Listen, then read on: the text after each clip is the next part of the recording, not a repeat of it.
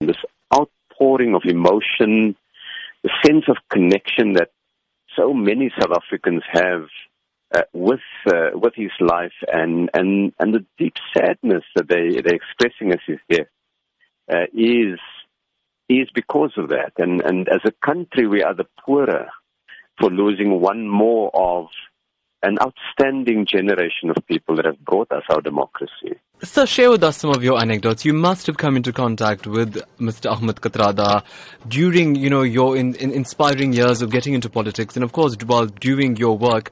What did he say to you? Well, the first thing that I always found in dealing with Uncle Kathy was just the enormous integrity, but the quiet, dignified way in which he carried it with him. In all my years in both the movement itself and in government, he's never come forward and asked for anything.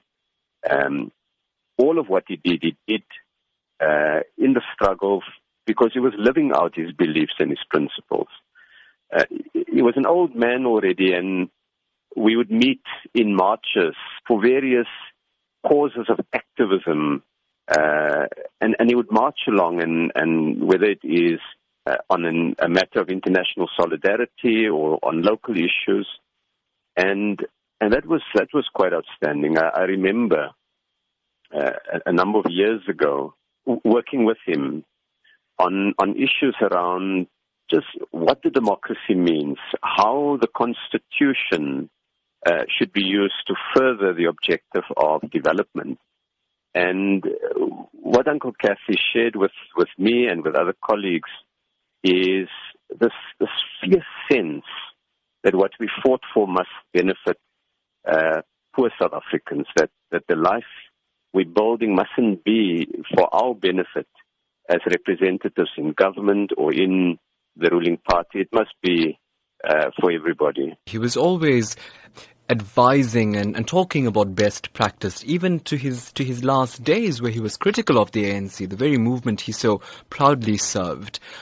How do you think the lessons that he shared to everybody should be taken forward now from an action point of view? I think for me it's that integrity and courage matters, that if you really love your movement and the history of liberation, we have to stand up for what is right, that when we carry out things in public service, we must do it without any regard for personal gain. We must do it because it's the right thing to do.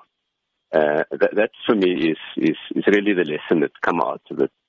And remember, Madiba himself spoke up when he felt government or the movement were making mistakes.